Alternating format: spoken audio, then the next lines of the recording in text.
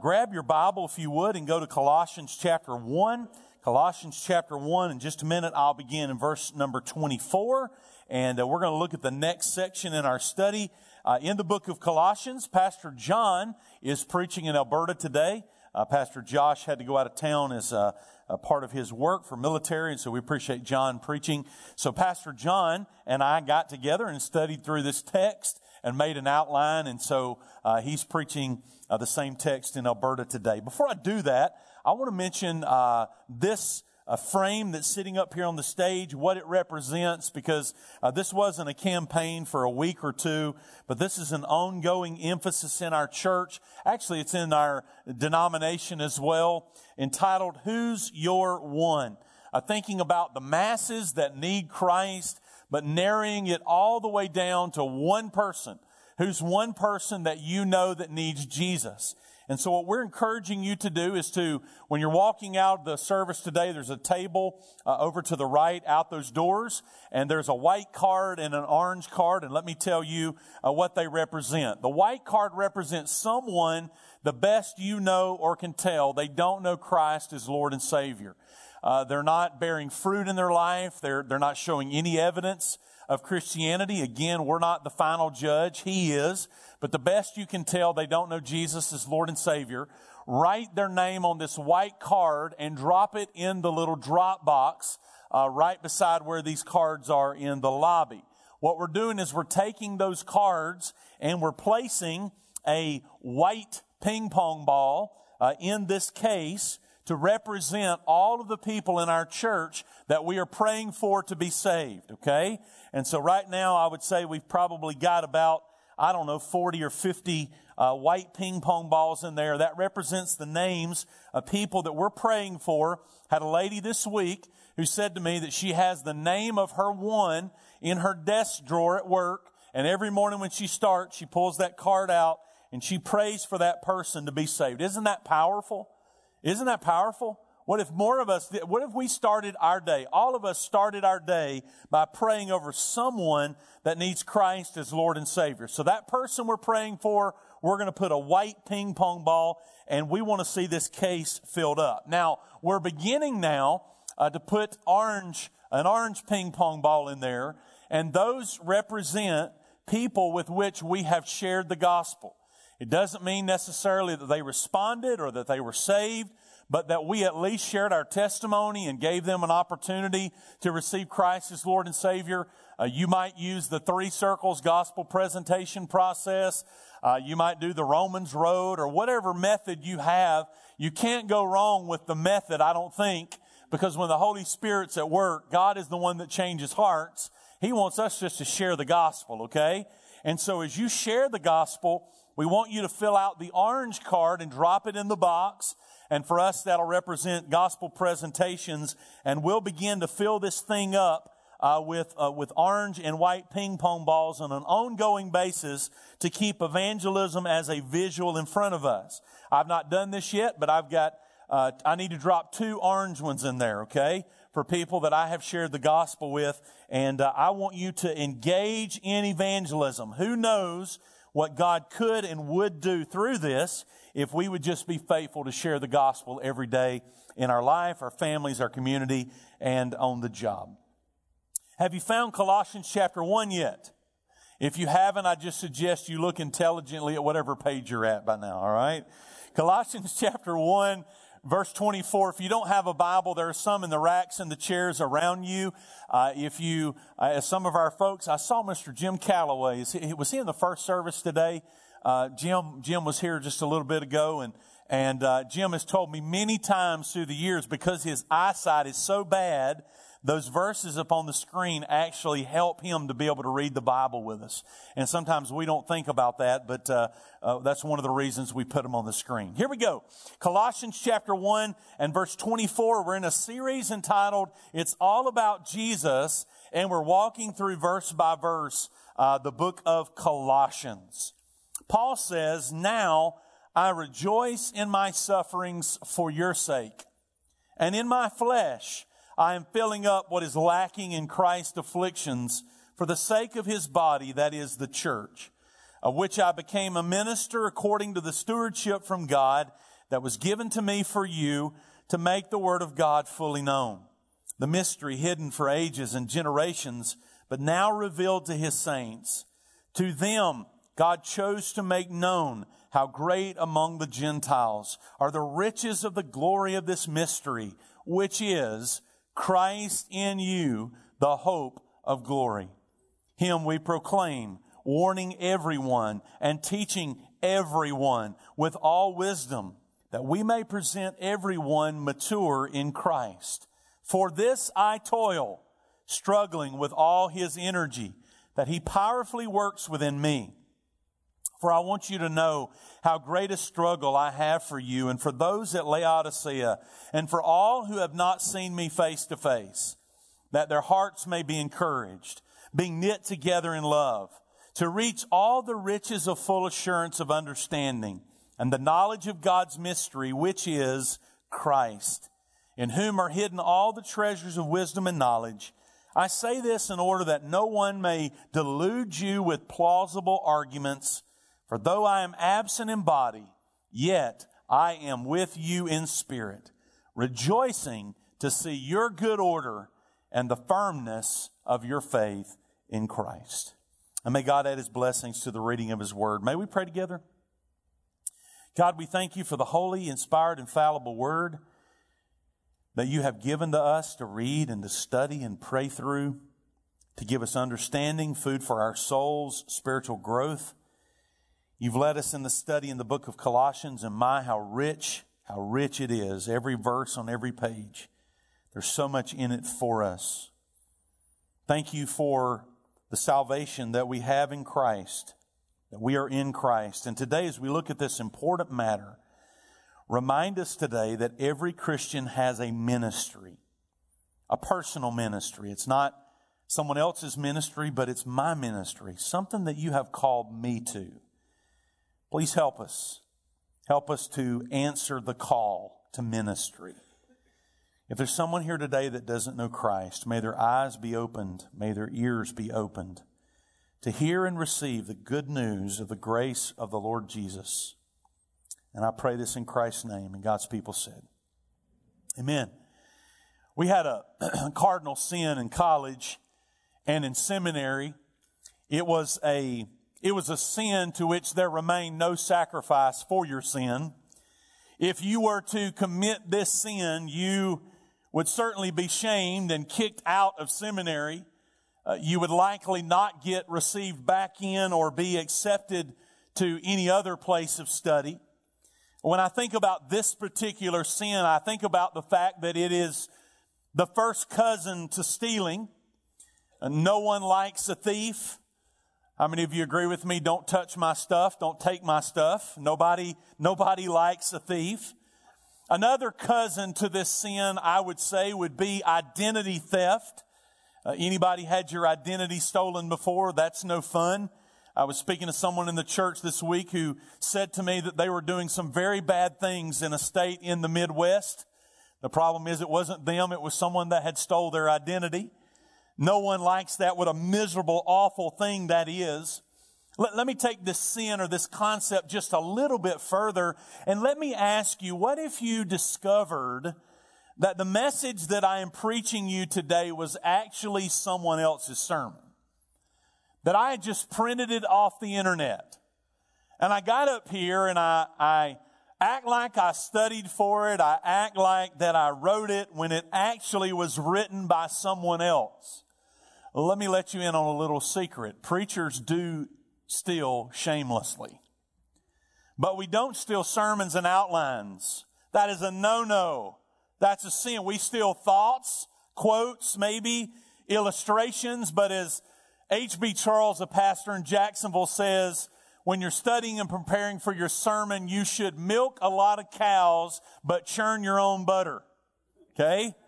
In other words, there's a lot of things you can read, a lot of places you can go. Sometimes in my sermon preparation, I will listen to another pastor who's preaching the same text just to hear what he had to say. As a matter of fact, I got a text, I think it was on Thursday of this week, from Pastor Jim Locke at Hillcrest, who just said, hey, he's preaching through Colossians, I'm preaching through Colossians, and he said, hey, I listened to your sermon last Sunday.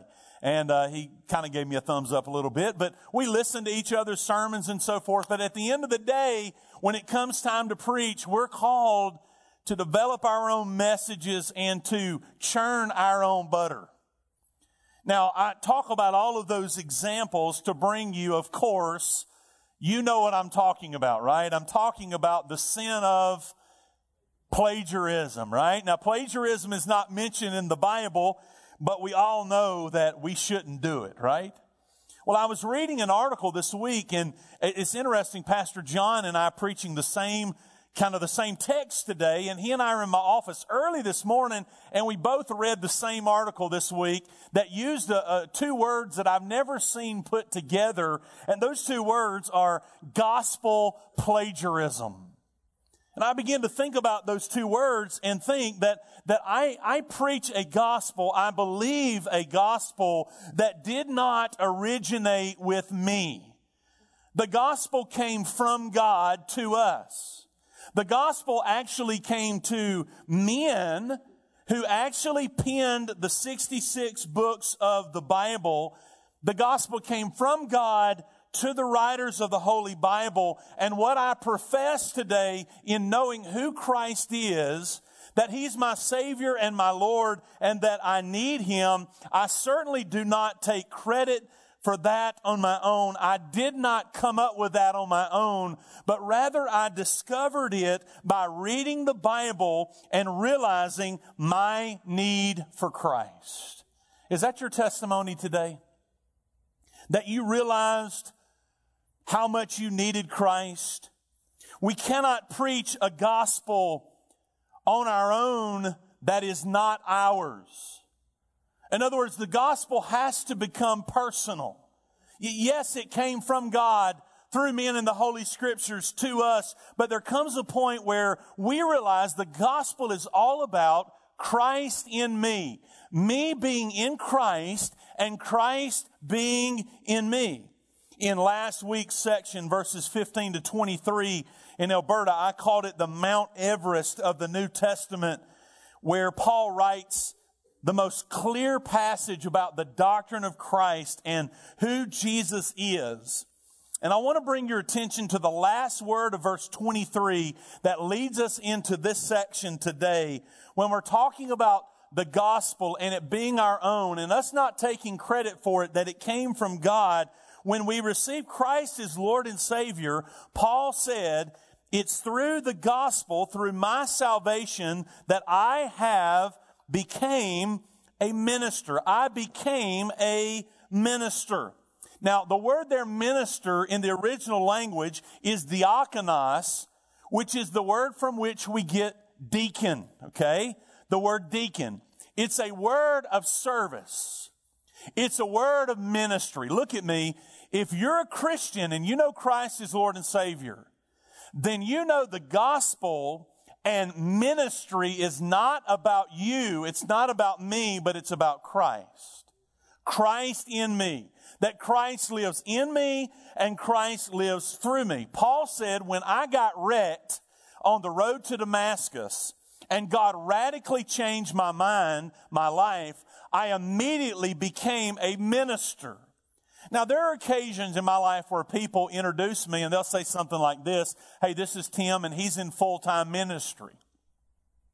And I totally understand what they're saying. They're saying that my vocation, what I do every day of the week, my job, if you will, is that I'm in ministry. But listen to me, there's a big disconnect, I think, in the church in understanding that we are all in full-time ministry. We're all in full-time ministry. When you're on your job this week, you're in full-time ministry. When you're at home, you're in full-time ministry. When you're in your neighborhood, you're in full-time ministry. Everywhere you go, you're in full-time ministry. You are looking for opportunities to serve the Christ that saved you. Now, in verse 24, the passage I read for you as our text today, we're transitioning into a section of what Christ-centered ministry looks like. Sometimes people say, well, Pastor, you talk about ministry and so forth. Well, what do? I'm glad you asked. We'll talk about that in the message today. The passage talks about how ministry makes us feel. It talks about what we will encounter as we do ministry. Paul says, first of all, in verse number 24, in Christ-centered ministry, we will suffer. Now, some of you are thinking, Pastor, couldn't you have started at a more positive place? That's not a glamorous place to start, is it? We're going to suffer. There's going to be hardship, persecution. There's going to be difficult days. Grab some books on church history and trace back through the centuries about Christians and the church and what they felt, what they encountered, what they were doing. And here's what you will find. History reveals that the church has always thrived when it was in the midst of suffering and persecution. When you're in the midst of that, how do you respond? Well, it'd be real easy to get down and out, right?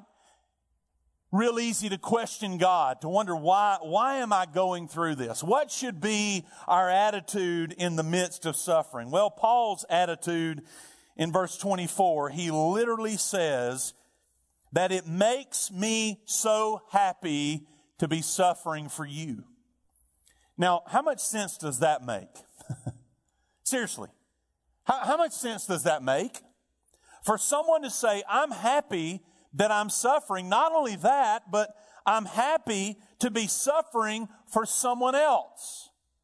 Paul was suffering for the church. He was suffering for the cause of Christ. He was suffering for the advancement of the gospel. He literally says, I'm suffering in your place. I'm suffering for you in your place. We know that he was incarcerated in Rome when he wrote this letter.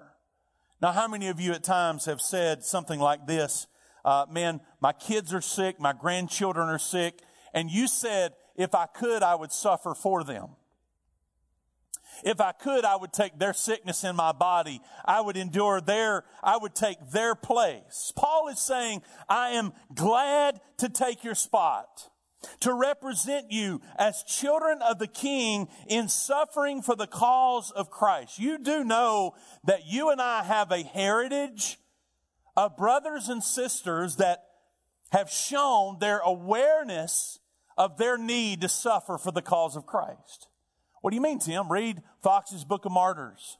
Read your Bible.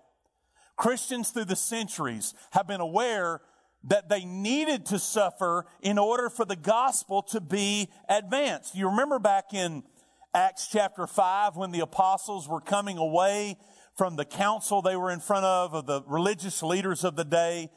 Acts 5 and verse 41 says they're leaving this time of persecution and interrogation, and they're not having a conversation questioning God. They're not cursing under their breath. They're not frustrated because of what they're going through, but rather they left the presence of the council and they were rejoicing that they were counted worthy to suffer dishonor for the name. 2 Timothy chapter 3 and verse number 12. Paul is speaking to young Timothy, the pastor, and he says to him, indeed, all who desire to live a godly life in Christ Jesus will be persecuted. 1 Peter chapter 4 and verse 13. Peter, speaking of suffering, says, rejoice insofar as you share Christ's sufferings, that you may also rejoice and be glad when his glory is revealed. Now let me ask you, how many of you really believe that when we preach and we proclaim the gospel and we invite people to receive Jesus, that we need to make it very clear that all of your problems are not going to go away? That when you come to Jesus, this is not going to be banana splits and vacations. That when you come to Jesus, as a matter of fact, Jesus started right with his disciples and he said, they hate me and they're going to hate you. They are going to kill me and they're going to kill you. And every one of them except one was martyred for his faith. What's the point? The point is that in Christ-centered ministry, we're gonna face persecution. We're gonna face suffering. Don't you feel almost a little guilty today that you and I are sitting here in this nice air-conditioned room? We just had a nice meal and some refreshments and some coffee next door, and we've got a wonderful time of fellowship and just the first service and second service and small groups and everybody hanging out and having a good time. You know what? I drove on this property this morning, walked in this building, and I've not given it one thought that I might be persecuted, attacked, or even killed because I came here today to preach the gospel. Not even crossed my mind. You walked in here today, you're not fearful of your life. You're not fearful of the government coming in and driving us out. You're not fearful of someone confiscating your Bible. We live in the land of the free and the home of the brave, and we're blessed. We're blessed to have that freedom. For us, persecution is the air conditioning going out during the service. We're spoiled. We're spoiled. But there are brothers and sisters today around the world that are doing what Paul says in the last half of verse 24, filling up what is lacking in Christ's afflictions for the sake of his body, that is the church. What an interesting statement. The only place in the New Testament you'll find this, and I'm telling you, there are reams and reams of paper and volumes of books by smart people debating and discussing what in the world does Paul mean by filling up what is lacking. I don't have time to get into all the different opinions. Some of them are so clearly unbiblical, it would be a waste of time for me to describe that for you, including that Paul was working and earning his salvation as he was suffering there in the prison. Again, so many other interpretations of that, but let me get directly to what most sound evangelical scholars believe this text is saying, that when Paul is filling up what is lacking, he is saying, I am a part of completing Christ's mission of the gospel, so that the gospel of Jesus Christ would be spread to the ends of the earth. There must be brothers and sisters that endure persecution. So therefore, he is called to this. And let me ask you a personal question. Do you understand as a Christian that you are called to suffer for the cause of Christ? Do you understand that? Do you understand that the day may come when Christian persecution in your lifetime may be exponentially worse than what you see today? The question in that moment is, what are we going to do? How many of you know that's a real test of your faith, right? That's a real test of my faith. When I'm under intense persecution, am I going to be able to rejoice? Am I going to be able to say, this is great, I'm so thankful to be able to do this for the cause of Christ? Man, that's some great faith, isn't it? How many of you say that's the kind of faith I aspire to have? But how many of you would say, I don't know if I have it right now? How many of you know this is not easy? This is hard. Christ-centered ministry. Paul said, we will suffer. What else do we do? I got to move fast. What else do we do? Christ-centered ministry. In verses 25 to 28, in Christ-centered ministry, we speak. We use our mouth, our voice, to speak for the Lord. Paul said, I entered into this ministry because of stewardship that was given to me from God. He said it was given to me for you. So in other words, in his apostolic position, speaking to the Christians at Colossae, I'm doing this. God has called me to do this and to speak to you, for you. Remember, this letter is written under the inspiration of the Holy Spirit. You do believe that, right? So God is inspiring Paul to write. He says, he's given me this stewardship. I'm writing this from God to you, from me, with the goal of making the Word of God fully known. And then he goes on in verse 26 to say, the mystery that has been hidden for ages and generations, but now revealed to his saints, To them, God chose to make known how great among the Gentiles are the riches of the glory of this mystery. How many of you like a good mystery? Huh? This is a unique use by Paul here in this text. This word mystery. That which has not been revealed. That which is hidden. As a matter of fact, next week in the message on down, Paul talks about the shadow of the Old Testament. And of course, the Jews were always looking forward. Many of them are still looking for a Messiah today, right? They're looking for the Messiah to come. And so this mystery has been hidden for century after century after century. What is God doing, and how is God going to reveal the Messiah? And you and I sit here today knowing that 2,000 years ago, the mystery was uncovered. The mystery was revealed. Now think about this. The mystery was primarily for who? Primarily for the Jews, right? Because the Gentiles were not looking for the Messiah. As a matter of fact, in the first part of the New Testament, Jesus said, let's go to the Jews first. Let's go to the Jews first, and then we'll go to the Greek. Paul, in Romans chapter 1, verse 16, the gospel now is not only for the Jew, but for the Gentile. And so Paul is just saying that God's redemptive plan has been hidden through the ages, certainly hidden from the Gentiles, but now it has been revealed to who? Look in your Bible, it's so important. It's been revealed to His saints. Remember that the natural man does not understand the things of God, neither can he. Only those whose eyes have been opened by the Spirit of God can fully understand the mysteries of the Scriptures, right? So the Scripture reveals the Word to us. So they waited and they waited and they wondered about the Messiah. Well, now the Messiah has been given to the Jews, revealed to the Jews, and they primarily rejected Him. And so now the gospel has gone to the Gentiles. And so what are we supposed to do with this mystery? Paul said, we are to make it fully known. We are to speak of the mystery that has been given to us. In verse 25, there is an element that really speaks to me about the importance of making the Word of God fully known. It's a phrase of completeness. Years ago, I used to hear preachers say that we need to preach the whole counsel of God.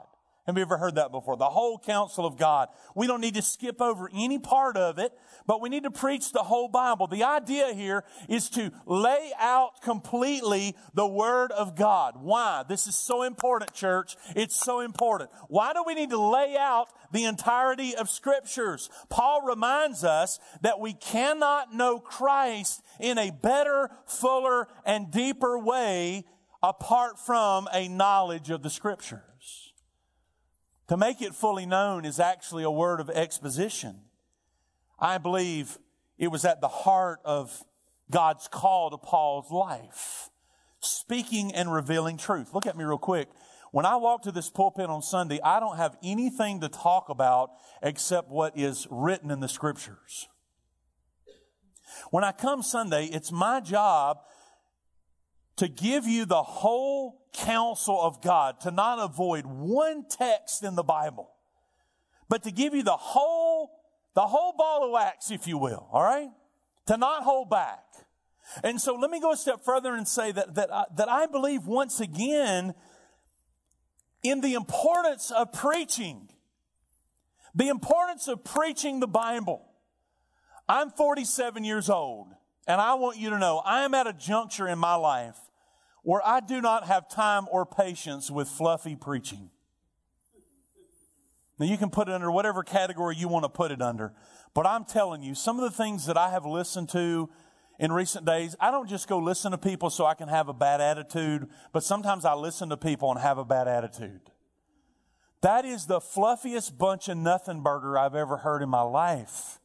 That's what I say sometimes. Again, I'm not trying to attack anybody. But I believe this with all my heart. If you're going to get up and get ready and drive down here on Sunday, that you're coming for a reason.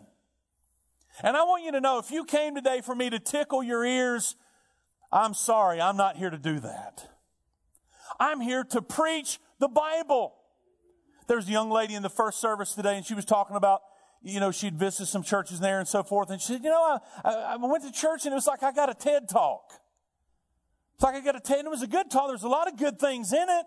And I told her a story about somewhere I'd gone to church back in the summer, and I walked out of the service and I said to my family, that was incredible. I needed to hear all of that because there were so many good things in it, but it was nothing more than a TED Talk. It wasn't Scripture and what God has said.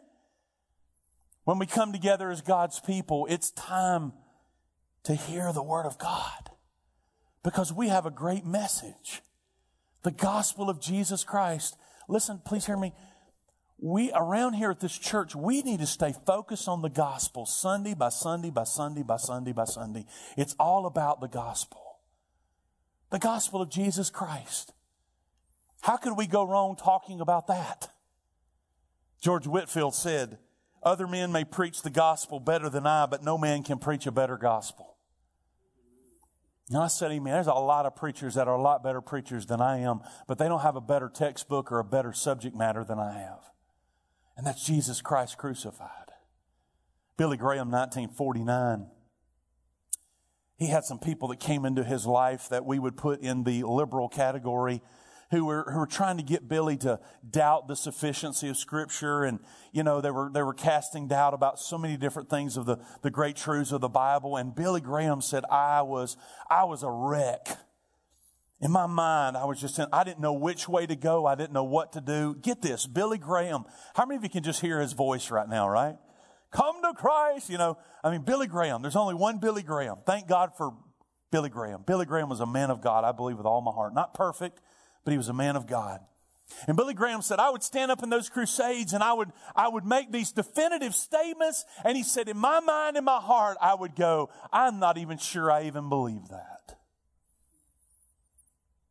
And one day in the midst of his struggle, he went to the Sierra Nevada, up into the mountain, and he took his Bible and he laid it out on a stump. And he got down and he began to pray and he began to pour his heart out to God. And he told God, God, I do not understand everything in the Bible. I have not intellectually arrived at everything in the Bible. But on this particular day, with your help and by your grace, I am settling once and for all that this is the authoritative, inspired, infallible, inerrant Word of God.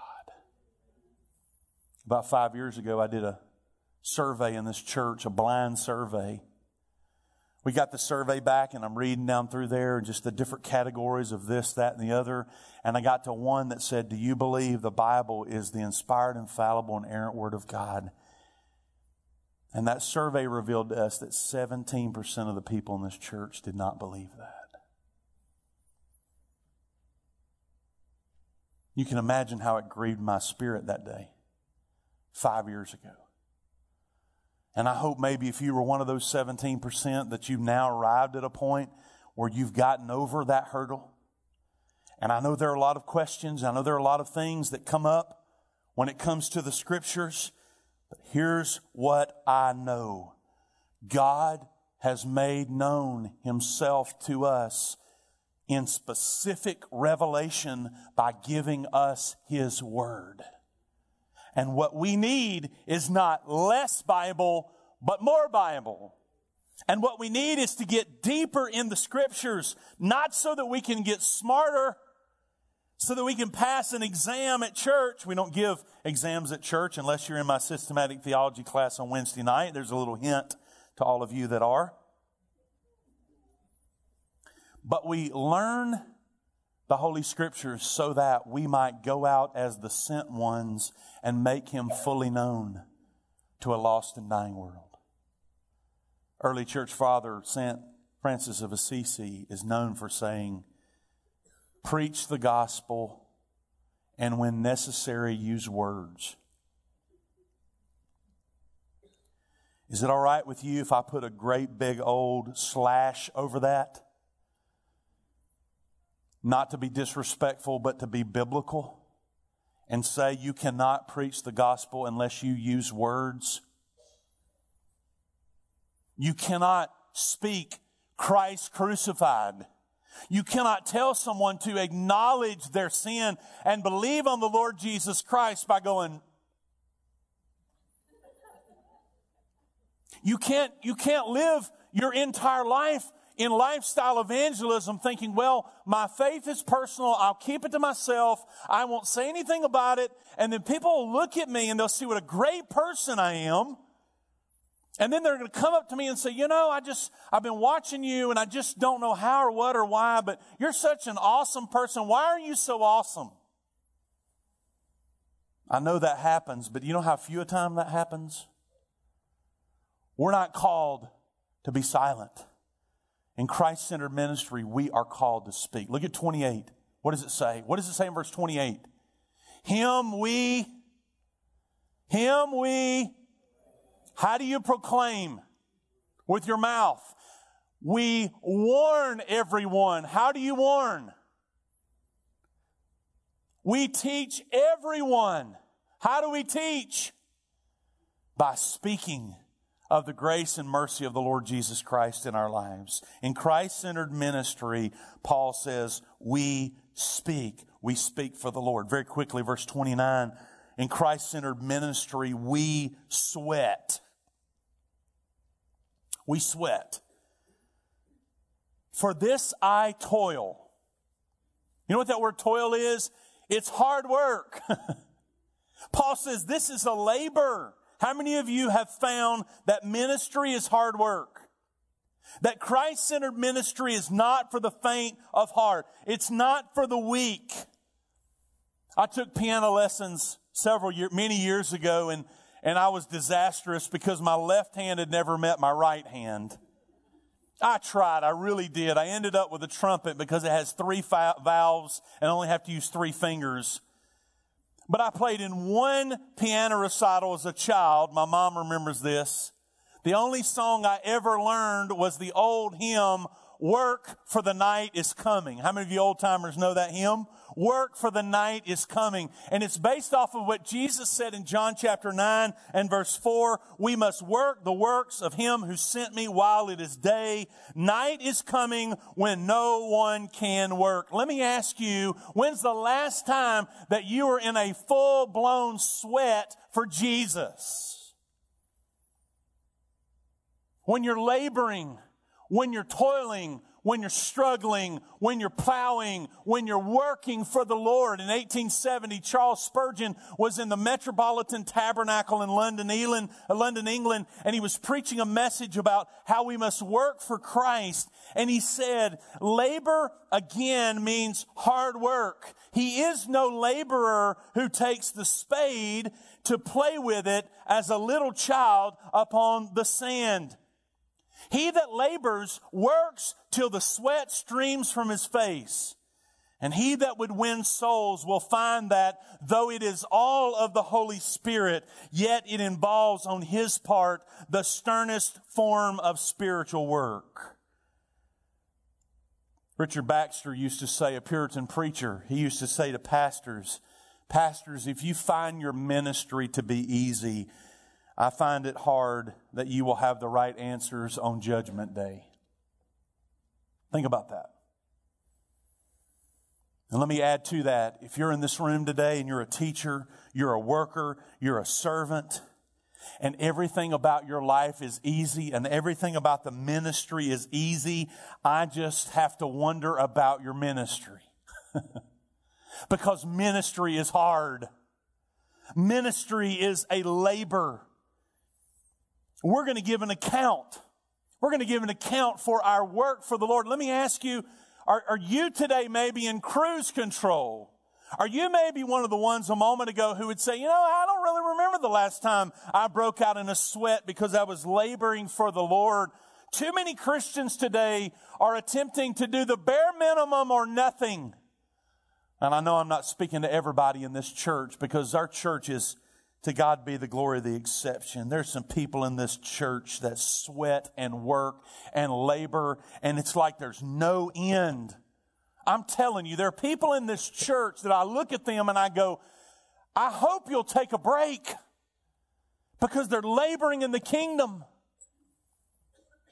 And if I could just be blunt for just a minute, I don't want to be sarcastic or unkind in any way, but just hear me for just a minute.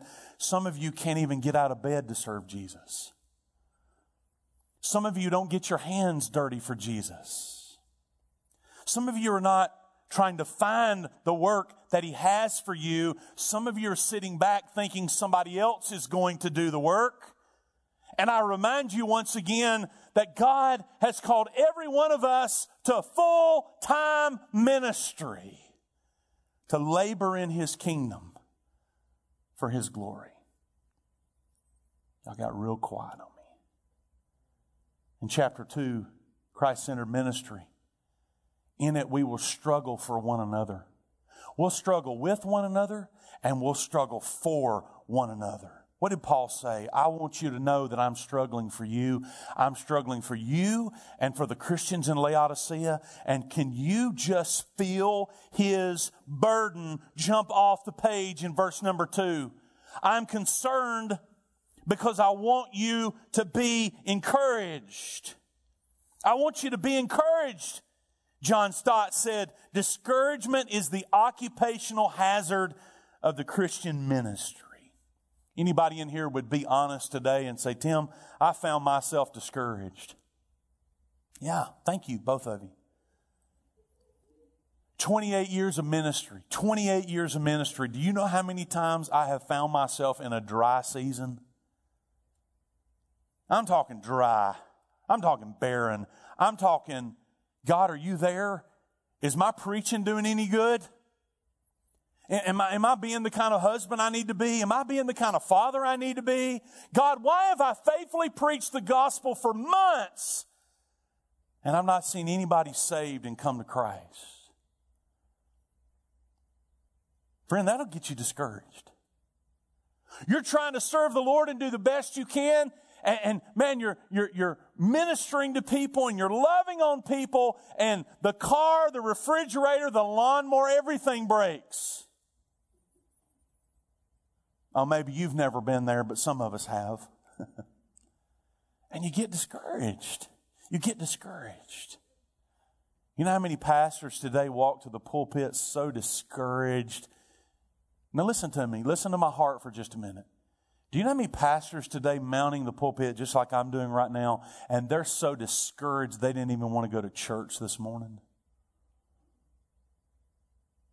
You know how many pastors have been laboring in the vineyard preaching the gospel for years and have seen no one join the church? How many of you can see how that would be discouraging? You know what we typically do? We typically pick the pastor up by the seat of his pants and throw him out in the parking lot and blame him for everything. Yeah, that's what happens. And I'm not saying pastors are not at fault or don't make mistakes or need to do things differently. That's not my point. But the International Mission Board would have fired Adoniram Judson for the 14 years he was on the mission field with no converts. There, I said it. And then after that 14th year, the rest is history. He's a great missionary now, right? He's awesome now. But for 14 years, he had to endure dark nights and long days because he didn't see fruit in his ministry. Paul is saying, I'm struggling for you because I want you to stay encouraged. Please hear me today. Please hear the heart of this pastor. I want you to stay encouraged. I don't want you to feel beat down. I don't want you to feel like you're not doing anything. Some of you are teaching a class. You're loving your neighbor. You're feeding homeless people. On top of the fact you're ministering to your family full time, ladies. And you think, I'm not doing anything great for the Lord. Oh, yes, you are.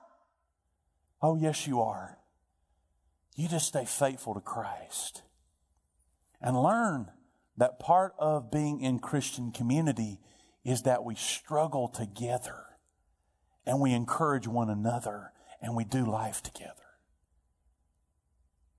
Not only was he concerned and struggling about their encouragement, but he was struggling about their unity. He didn't want the church to become divided. I'm almost done.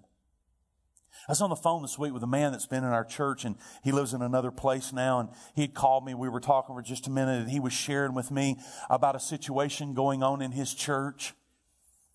For about an hour, I listened to it, and Honestly, it sounded like the Ringling Brothers Circus.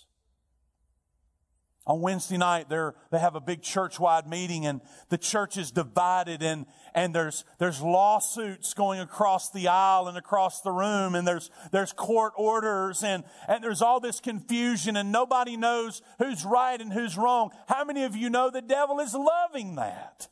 Loving it. I mean, he's having a party over it. You know why? Because what the devil wants to do is the devil wants to divide. He wants to divide. Now look at me. I got to be quick here. What brings us together when we talk about unity, you cannot have biblical Christ-centered unity and throw doctrine out the door. You can't have true unity in the church if you do not embrace the doctrine of Christ. That it's truly all about Christ and it's not about us. And what happens, Paul lays it out right here in this text. What happens is when we're knit together and we're focused on the riches of full assurance and the understanding of the knowledge of God's mystery, who is that? It is Christ. It's in Christ all of the treasures of wisdom and knowledge are. And so we're focused on that, and that's what unifies us, and that's what brings us together. In Christ-centered ministry, we struggle together to encourage one another and to fight for the unity of the gospel. In verses 4 and 5, he finishes up, Christ-centered ministry remains settled in Christ. We are settled in Christ. Now look at me for just a minute. We were talking the other day as a staff. I don't know if you noticed it, but the addition of our staff members and those that we've been able to bring on, I praise God for that. And man, they're all doing an awesome job. But you may have noticed that our additions in our staff is pretty young. I'm the old man. So we're talking about this the other day, and I want to say this, how thankful I am that the staff that God has blessed us with, including Pastor Josh and everybody, they have a heart for the gospel. So I want you to know, as Paul says, we'll see it in the next section, we are not driven around by fads and every wind that's blowing. We don't have a desire on Sunday to produce cool church. We're not faddish. You can look at my dress and tell I'm not faddish. Okay? And again, I'm not picking on anybody's dress or anything. Just please hear my heart for a minute. We're not trying to emulate somebody else. We learn from a lot of people. But let me tell you what we're focused on. I promise you. We are focused on the gospel of Jesus Christ and discipleship.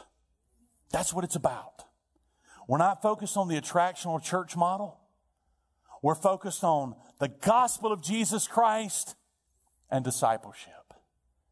That's what's burning in our hearts today. And I want you to know we're settled on that. We're settled on that. And we want to give our energy all of these days to that. So I'm closing. Christ-centered ministry. Let me ask you a question. Personal question. How's your ministry going?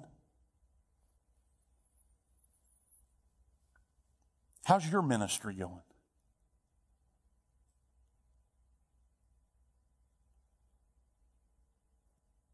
You been sweating lately? Has it been hard? Are you trying to get a deeper understanding of what it is that you've been wired to do, what God's created you to do? How's your ministry going? Maybe I'm speaking to someone today, you understand that you've been up in the stands. And you've thought of ministry more for the deacons or the staff, the elders. But God showed you today that ministry is not for the professionals or the ordained, but ministry is for every Christian. Every Christian. So, we're fixing to stand.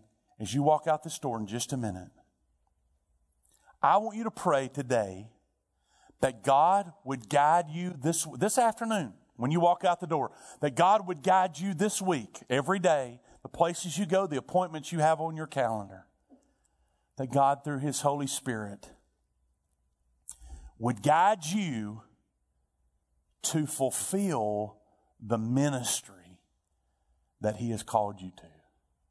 Last statement and I'm done. God did not save you and give you fire insurance for you to sit on the sidelines. God saved you. He not only called you into the family through salvation, but He called you into the ministry. One more statement. Is that okay? One more statement? Steve Gaines says, sometimes the most spiritual thing you can do is take a nap. Why am I saying that? I'm saying that to the people in the church who are doing too much. It's okay to take a break. I'm not talking about a 2-year break. I'm talking about to rest. Rest in Christ. Because you're needed for the long haul in the kingdom. Amen? Can we stand together? I'm done.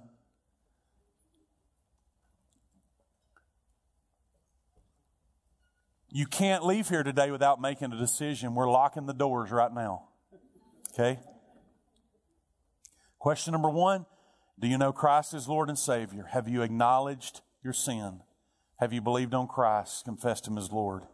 If you've not done that, in just a minute when we walk out, we're going to have standing beside each one of these doors what we call encouragers. They're counselors, if you will.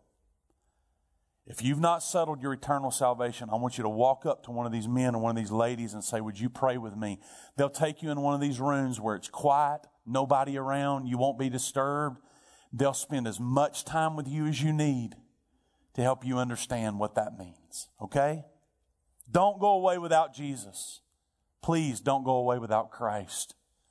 That's just the way we handle it around here. We send you out for counseling and encouragement. Okay? The second thing, if you're a Christian right now, we're going to walk out this door and I'm going to ask you to make a decision right now, by God's grace and with His help, what kind of ministry you're going to do this week. Okay? And I want you to pray and ask God to help you fulfill the ministry that He has called you to. Would you bow your head with me?